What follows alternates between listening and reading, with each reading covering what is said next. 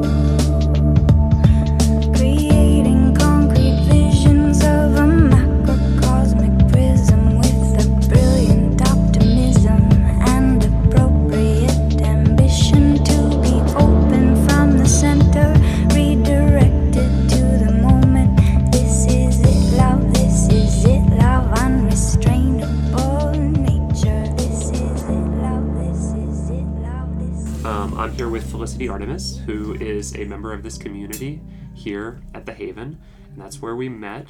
I think you might have already been familiar with Lucid Vibe, or the fact that we were doing a podcast studio up here, or something along those lines. But I have a little biography that Felicity sent.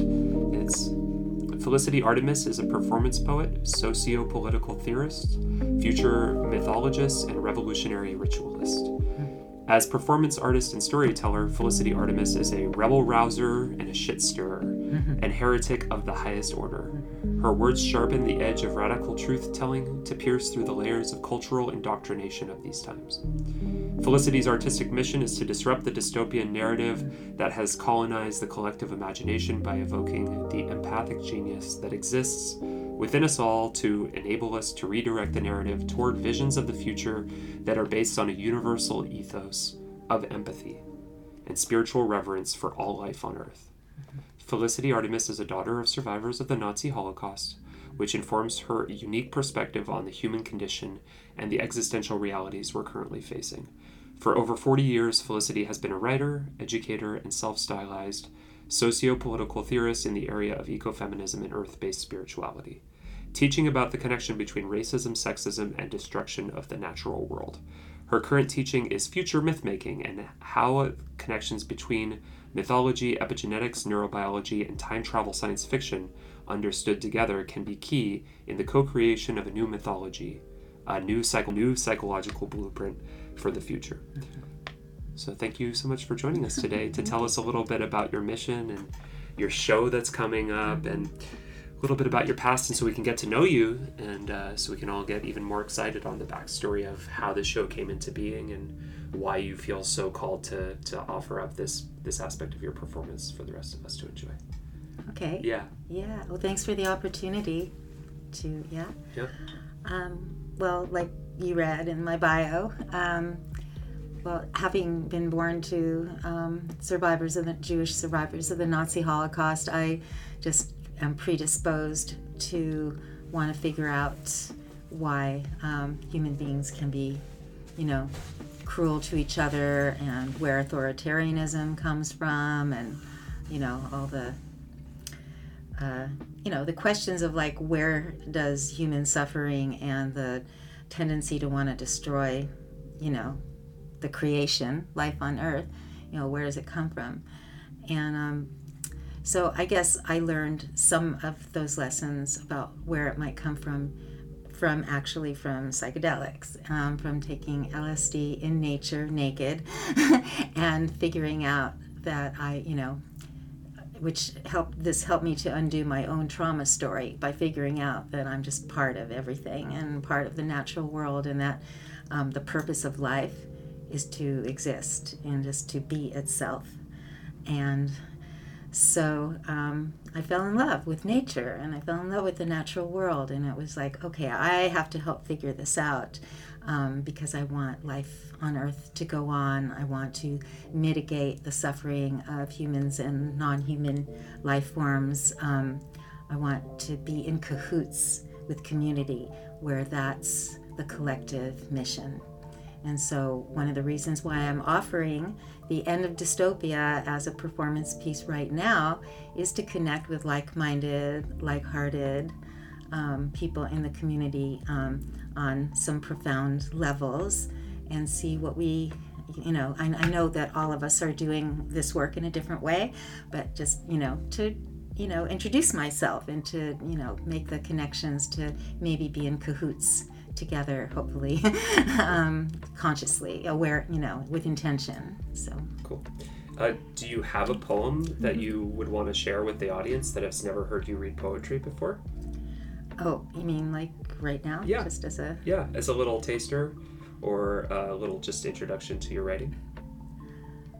Sure. Okay. Should I... I'll just bring the biggest wallop. I might as well, okay. Right? Yeah, bring it. Yeah. It's the central piece of the performance, which is on September 9th, by the way, at the Haven, here at the Haven. 8 p.m.? At 8 p.m. So it's coming up. And it's a 1-hour performance. Okay. Is it a one-person performance? Yes, although I'll have some friends like Ari Astari and Tom, and helping me to open musically. So we'll have some rhythmic music going in the beginning. Nice. So Sweet. Otherwise, it's just me. But I'm told that watching me perform spoken word is like watching a video. I make everything very visual and three-dimensional. Cool. So. Have you performed for over an hour before? Is this a commonplace thing? Okay. Yeah, many times. Yeah. For years. It was the primary bulk of your career as a performer based here in Portland? California mostly. Okay. Some I did have a 2-year run in Portland. I performed at Lincoln Hall at Portland State University, and did a show at the time. Well, it was basically the same kind of thing, but kind of a different approach. So, but anyway, this is a whole new, a new version. I've performed this, what I'm going to do on September 9th, I performed this compilation twice in California this summer, so yeah. Was it also called The End of Dystopia? Yeah. Nice. Mm-hmm. Yeah, and what was the feedback? Wow, I have to tell you, the feedback was amazing. Should I tell you a couple examples of feedback that I got? Yeah, what did people have to say about The End of Dystopia? Okay, well, the show is somewhat interactive, and I encourage the audience to, emote, and stuff. And there was one of the shows, there was one man who was sitting in the back, who was like a German man, maybe in his late 40s or 50s or something, and he did not respond visually to me at all. Like, he was just like this total stoic, like blank, still person. And so I was like, I wonder what's going on with him. I wonder if he's feeling judgmental or anything, because I say some really, really strong things. I mean, that usually shake a lot of stuff up. At the end, he came up to me and he said, "So I just want you to know that I agree with every single thing that you said, And I think it's amazing because you and I are completely different personalities. You know, I'm a German person. You're a child of, Holocaust survivors. We're from different parts of the world, different cultures, and I agree with you 100%. I think that's important for you and all of us to know that your work is crossing over, cultural divides. So radical. Yeah, that was incredible. Did he bring to light any specific things, or was he just giving you an overall That's all. praise? He was in and out. Yeah, really quick. My stuff has a lot of religious heresy and definitely political content, socio-political content. So, it's not for everybody. So, I mean, to be honest, I have always had, and I have now, fear of presenting my work in public in a more public way than just like my little, small circle of community, of where I know that the audience pretty much agrees with me before I start. Like that's usually how I arrange things because, my background, I'm afraid to be targeted. I'm afraid to be, harmed. So this is a risk taking that I'm doing right now, even broadcasting myself, in this way too, is it's big for me. But I also feel like push's come to shove, the shit has hit the fan, it's the 30 seconds to midnight, it just feels like if ever there was a time to take that risk, to put, what I see as not the truth, because I don't believe in absolute truth, but some important truths, out there. This is the time where maybe if all of us did that, which is what my call to action is, if all of us find our way to signal boost, what it is that we have to say, maybe we can change the trajectory that, has been set in motion by religious mythology of old and a lot of the entertainment of now, especially the dystopian storytelling told through movies. And you use the word heresy and you use the word heretic, and these are words that typically people would play down in their own association of their identity. And I'm wondering what is empowering about the word heretic, or what by owning that label, what do you receive, or is there a level of permission to kind of break rules by just saying, well, you can't call me this because I already own this? Or what does the word heretic mean to you? That's an interesting question. It's an interesting word to come across in somebody's biography, a self religious heretic. Yeah. Well, in my bones, my perception of reality is that most of, or I'll just say it in a grandiose way, all of the unnecessary suffering of human beings throughout history, and of non-human life forms as well, has its roots in patriarchal religion. Primarily Christianity, not only, but Christianity is the, Judeo-Christianity is the psychological framework that dominates Western culture, and Western culture dominates the world. So right now, at this point in our history, so I've always made it my mission to go for the jugular when it comes to patriarchal religion and the indoctrination. It's not just, subtle indoctrination. I mean, Christianity has been forced on people through, brutal colonization and, extreme torture and violence. The witch burnings or the Inquisition being one example, but also forced on enslaved African people who were brought over here as part of how they,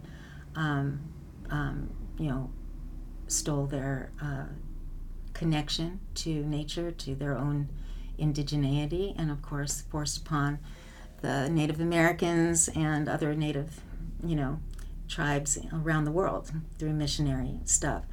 it's part of colonization, and so it's part of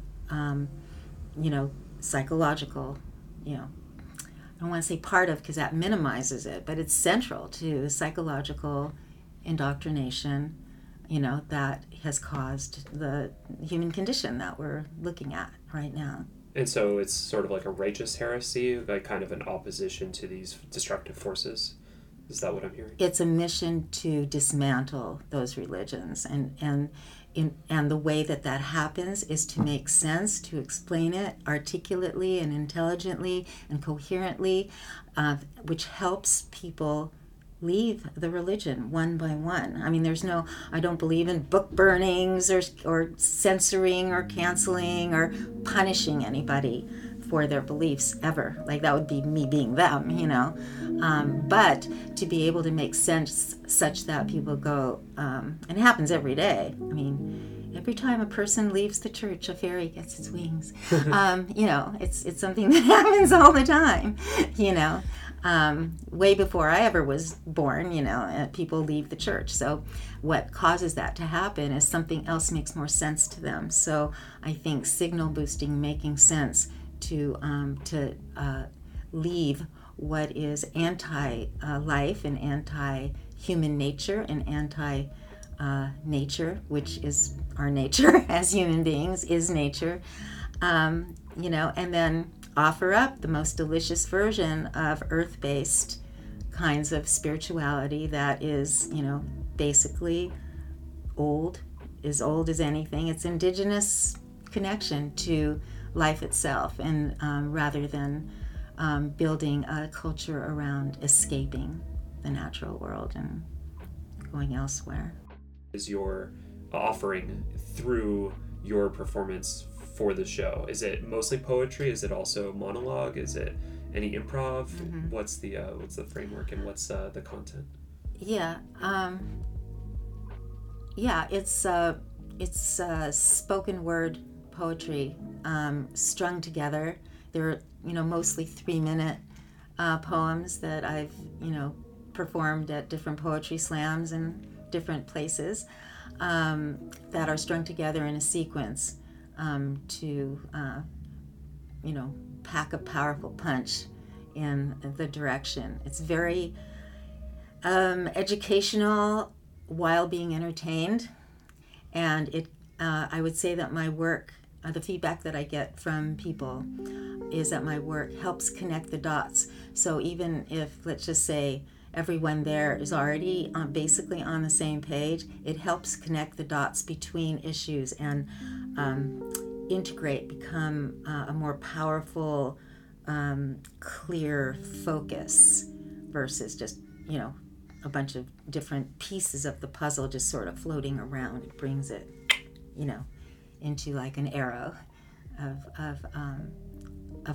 a possible action, a vision of action to bring about the end of the dystopian era. Yeah. Did you have any questions? I think I'm curious about this poem you're going to share with us. Yeah.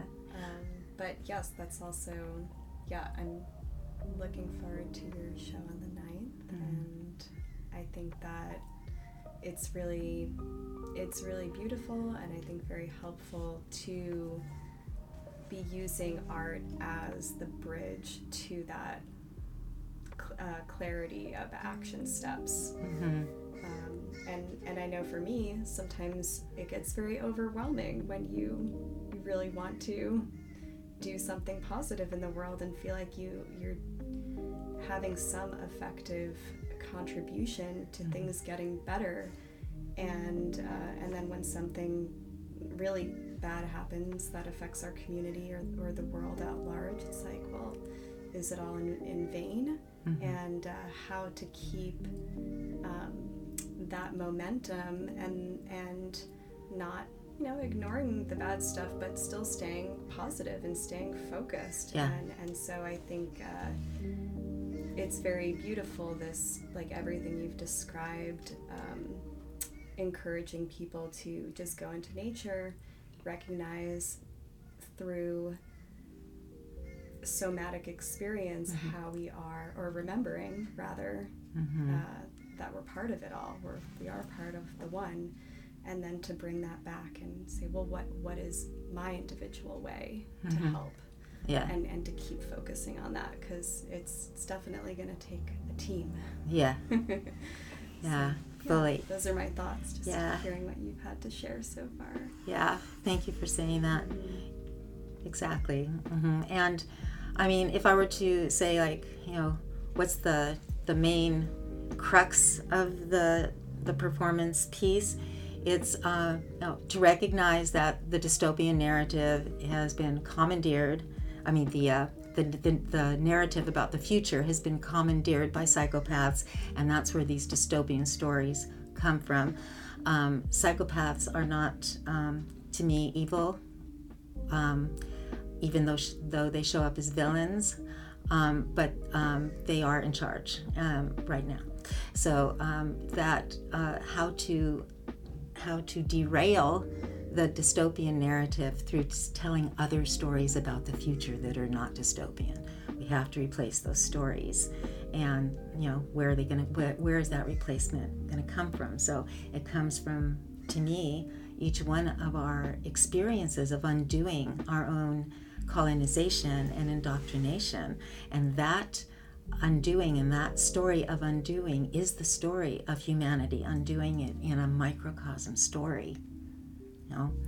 So I teach a workshop also that's a follow-up to this performance called You Are Mythic, and how to view our own personal stories as archetypal stories about archetypal energy that mutates, that changes the dysfunctional patterns of our family and our culture, and then takes it out to signal boost it in some way in the world, that ability that we all have to change the story. It's like we look at things like the bees, and they go out and they take all of these resources and they build hives out of them. And we see birds and they take these various things and they create these, abstract manufactured like structures, and we see the beavers do the same thing. So we see all in nature all these examples of animals retooling natural resources for their own benefit.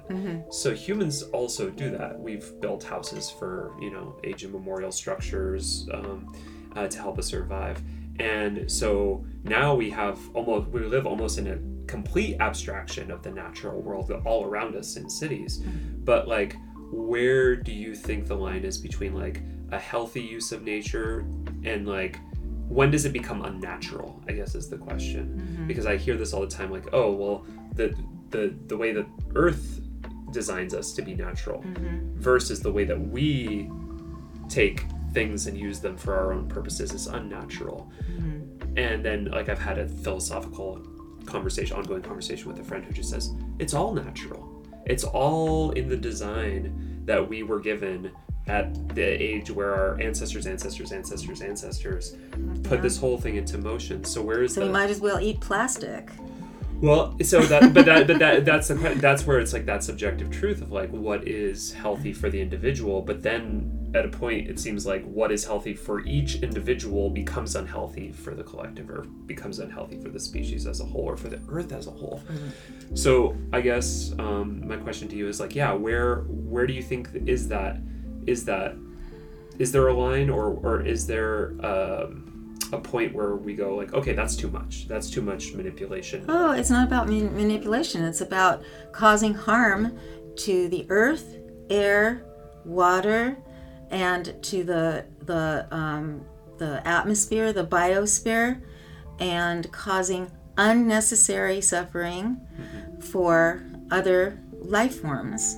That's the line. It's not complicated. Okay. And doesn't exploit human labor, and cause suffering for people who are just trying to fucking put a rice kernel in their mouth, Yeah. It's about, do all of it. It doesn't matter. If that's the ethos, then go crazy. Create, move this, do that, Yeah. But that needs to be the ethical standard, or the ethos of human endeavor. Is the do no harm aspect. Yes. Not, you do harm if you pick the vegetable, right? I mean, there's all these like levels you're saying. Working in harmony with with nature and the perpetuation of life, you know, that's it. Consulting nature, asking her opinion. Yeah. how is this going to play out? Right. You know, having capitalism is not conducive to long-term effects. I agree.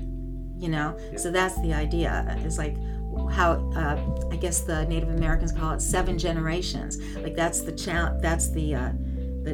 challenge to each endeavor. How is this going to affect, the next 7 generations?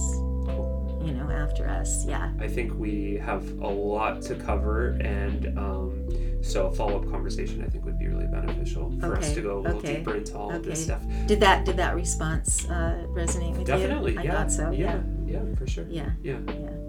It's and I think it's just it's challenge the benefit of a singular hierarchical authority, whether it's a king or a queen, whatever it is that there is a decree by which, you know, they say that God or whatever was the one that like decreed this royal lineage, and so then they are the decision makers because they're the arbiter between all of the humans, because not everybody gets to decide, and God, so it makes things really easy and streamlined. Unfortunately, I think that when you leave things up to the individuals, you get a whole host of different views on what is correct, or what is the right path, or what is right action, or what's the right way to do business. But when you say in harmony for the perpetuity of life on earth, then I think we can approach things through that lens. Is this in harmony with perpetuity? And there can be like little conversations, and there can be disagreements within that, but at least then we're coming to the same game table to talk about the rules of this thing that we're trying to do. And if we can all agree to come to the table to play this game together as an allegory or as a as a metaphor or whatever, then we can be on the same page. But until we even come to the decision that that's what we ought to be standard. doing, the standard, right? How will this affect the next 7 generations, not just of humans but of all life forms? And bestowing that value on the next generation too, so that they pick up the mantle and then consider that 8th generation and the 9th generation. Then it becomes just part of the epigenetic imprint of our culture. Cool.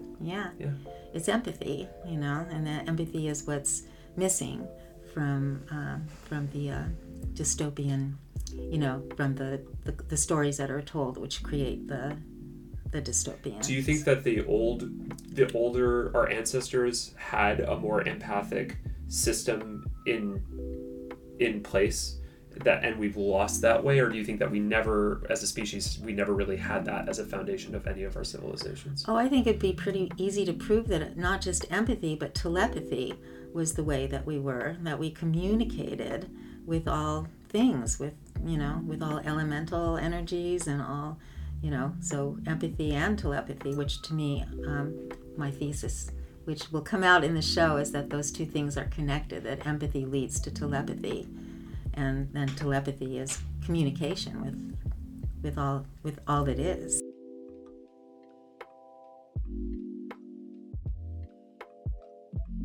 Do you pray? I cast spells. Okay.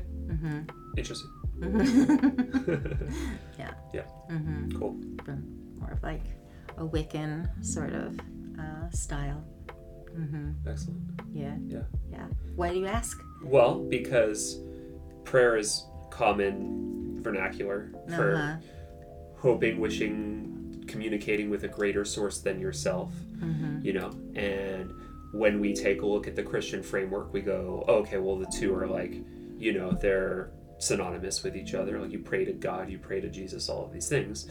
So I think a lot of people that turn away from Christianity would say, no, I don't pray. What's the point in praying to a man in the sky? There is no man in the sky. Yeah. But then prayer, I don't think that it should be monopolized by Christianity. Right. Because, like First Nations people, Indigenous people, I've talked to many of them that say that they do pray. Yeah. That they commune. It's basically communing. Yeah, That's what I was going to say. Yeah. When prayer is used that way, and the word is used that way, then sure, of course I do. Right. It's communing, praising, being, in awe of, and listening to the world, Yeah.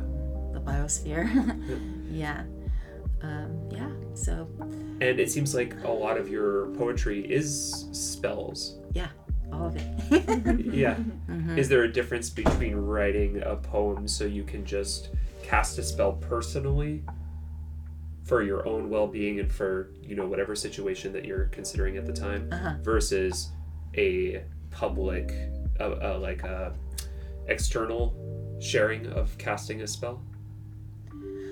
While others are witnessing, or even, like you were saying, you encourage interaction and participation in your performances as well? Yeah. I mean, primarily, I do occasionally write a poem for myself, but it's all for performance, everything. I learned a new word while I was in Mendocino this summer. I'm sure it's probably not a new word for you, but the word is transformance. Instead of calling something a performance, that it's a transformance. And so I'd like to think that that's what my presentation is a transformance that, transforms the perception of reality towards towards bringing the end of dystopia and making that really imaginable. Yeah. Yeah. That's actually a new word for me. Yeah, let's use it now.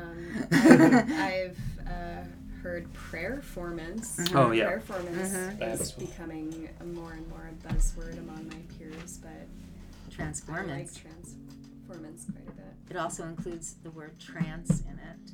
So I like that. That's what I heard first. Was Transformance. getting I like people into a trance. into a trance, of course, that is what we're doing. The dualism schism damages the brain. It's the quintessent essence of the insane mind frame, mindfuck mind game that forms the chain of schism and propagates itself through its religion of good and evil, which dehumanizes other people.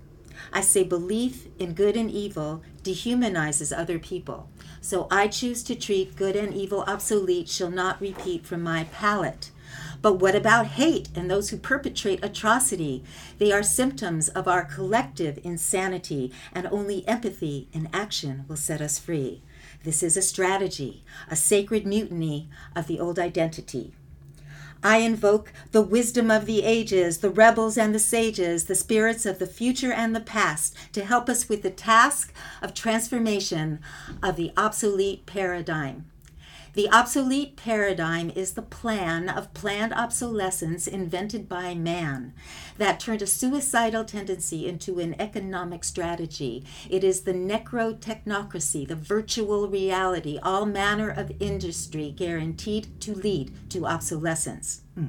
The obsolete paradigm happened over time. Someone said being born is the very first crime.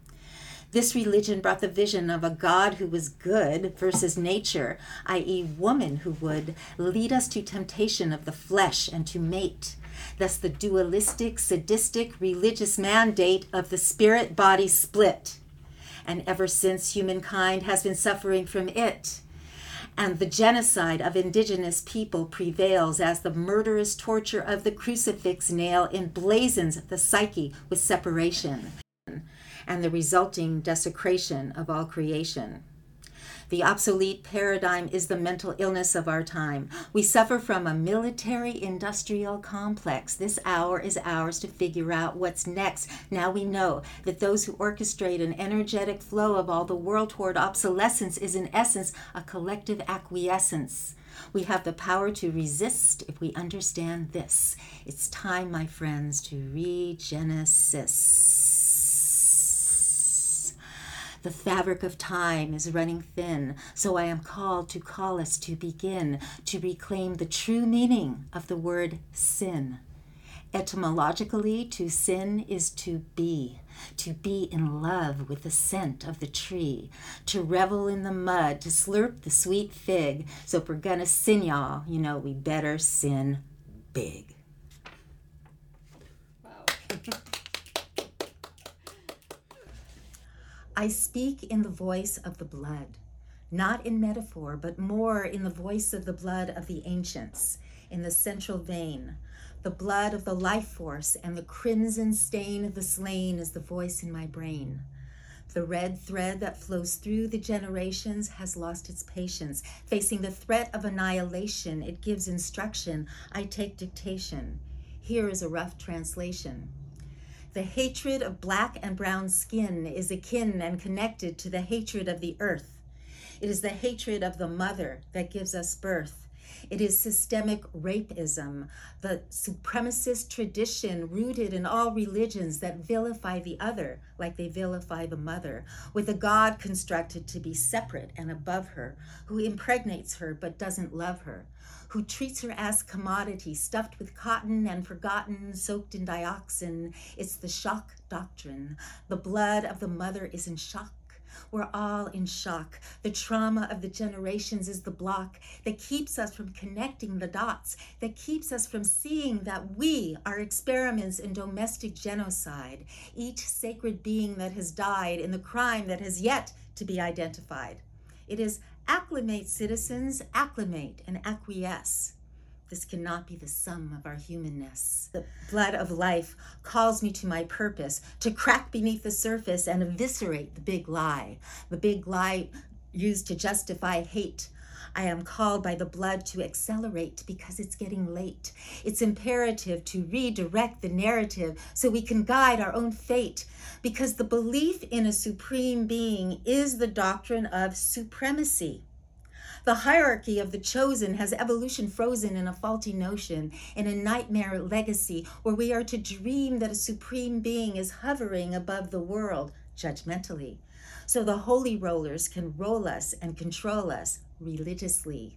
This lie was forced on us by the owners to subjugate and domesticate, to indoctrinate and separate us from ourselves.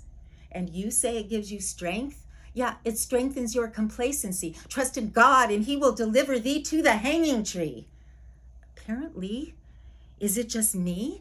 It just can't be, because I speak in the voice of the blood, and the blood wants everyone to see that this religion is the big lie, the biggest lie ever told, the one that emboldens cold-blooded killers with impunity. It kills all human empathy, makes everything a commodity until we can see no other possibility.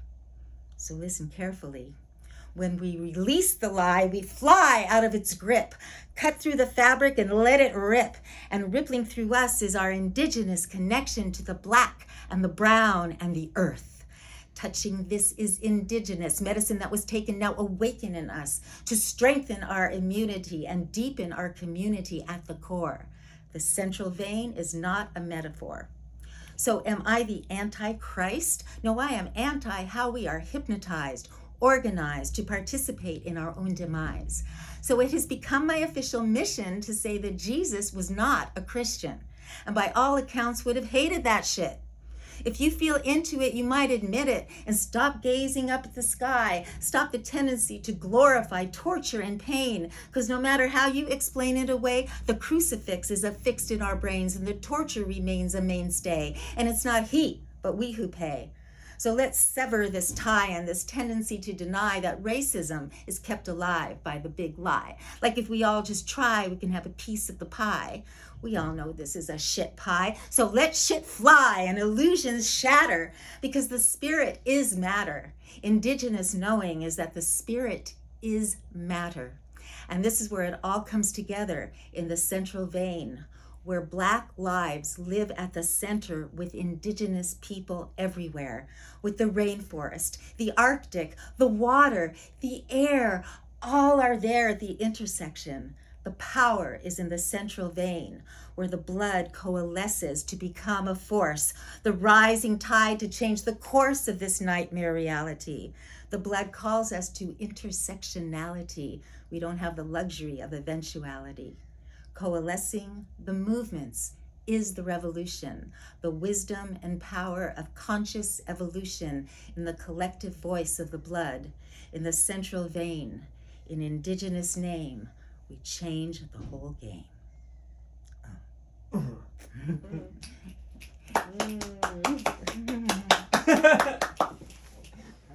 Yeah. How can people learn more about you, and how can you remind people about how they can participate in showing up and listening to you perform live for your performance? Thank you. Yeah, it's Friday, September 9th, and it's at The Haven on 819th Southeast Taylor Street in Portland at 8 p.m. 8 p.m. door, 8:30 curtain. It's a sliding scale from $10 to $20, and cash only, please, because I'm low tech. That's why.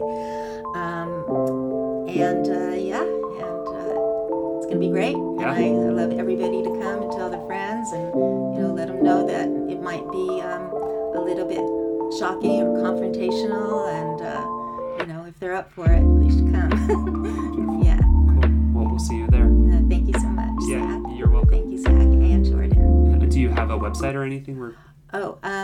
Well, let's see. Yes, sort of. It's being low tech. It's just a free Weebly website. Sure. It's called, if you look up regenesiscenter.weebly.com. Okay. It's there. It's all there. Yeah. Beautiful. Okay. All right.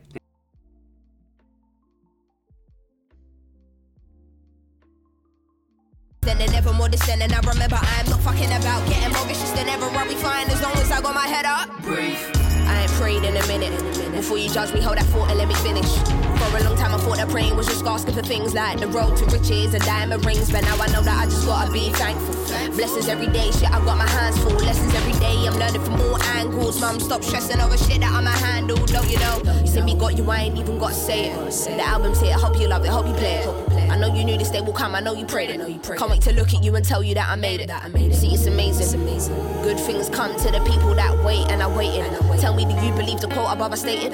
Nobody handed me a dream, I had to chase it. I had to be business-minded and put aside my feelings. I had to find my own truth, my own meanings. Wrote this in the same bedroom that it started in. Had to dream big, had to look beyond my ceiling. Do you feel it? Feel it. Hand on my heart, if only you could feel the way it's beating. I mean it. This the type of music that ain't never gonna sell well. Should never ever tell me that. Should've never ever told me that. What if I prove you wrong? Tell me now, could you live with that? No, you wouldn't wanna live with that. I ain't saying this will go to number one, no, I ain't saying that. I know you know that I ain't saying that. I just wanna do this all for my people, fuck the rest. Give you realness every time, nothing more, nothing less. And it goes like, no time for these low lives. I'm onto something big, all thanks to the most high. Becoming more relentless and less defensive, it's in my mechanism. Don't give a fuck about cosigns, never scared of giving them something that's too real. They don't have to play this, I know that you will, and you will. No, you can't ignore it now. Many of us want this life, but just ain't caught for it. Yeah. So don't you ever forget who told you this. No, don't you ever. See, this is for your kids, yeah. Don't you ever overlook this here. So this is our message, this is our faith, this is our voice, this is our names, this is our new. No, we want change. This is our sun, this is our rain, this is our win, this is our fail, this is our hands. How can we help? This is our heaven, this is our hell, this is our story, this is our tell.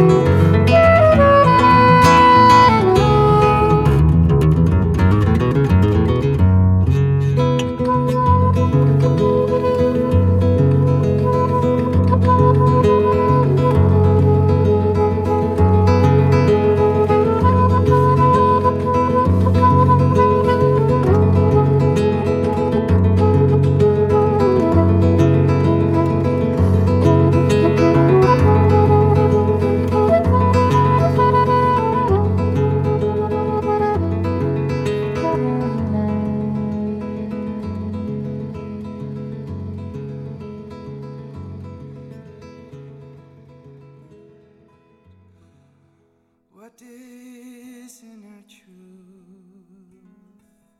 And what does that mean for you?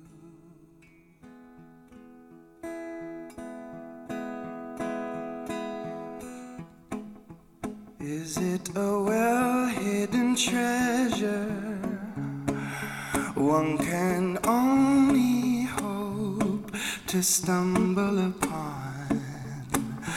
or a mystery which only the codes of time, experience, and contemplation can solve?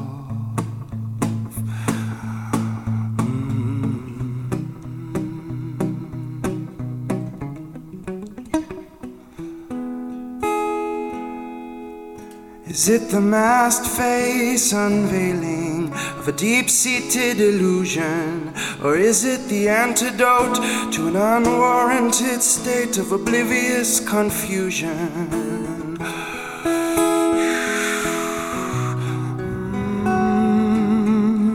Does it float in the depths of our own soul's desires? Or does it sit proudly on the brightest ember of a sacred fire? Maybe the gurus and sages know where to find it. In the practice of alignment of all the body's cells and atoms as they activate enlightenment. Is it that which connects us through all time, space, and dimension? Or is it found where we've completely deviated our attention?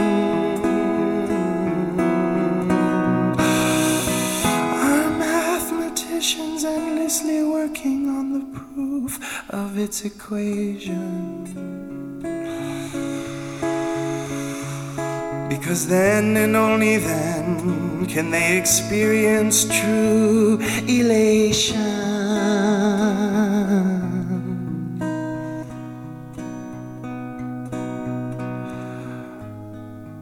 Or maybe it can only be found when we're looking for something else, or when the cosmic hypnotist chooses to snap us out of these funny spells.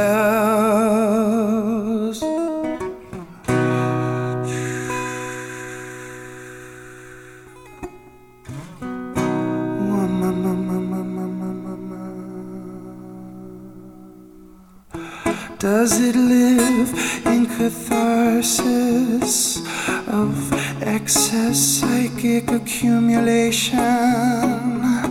Or must we continue to endure the winter of this great question?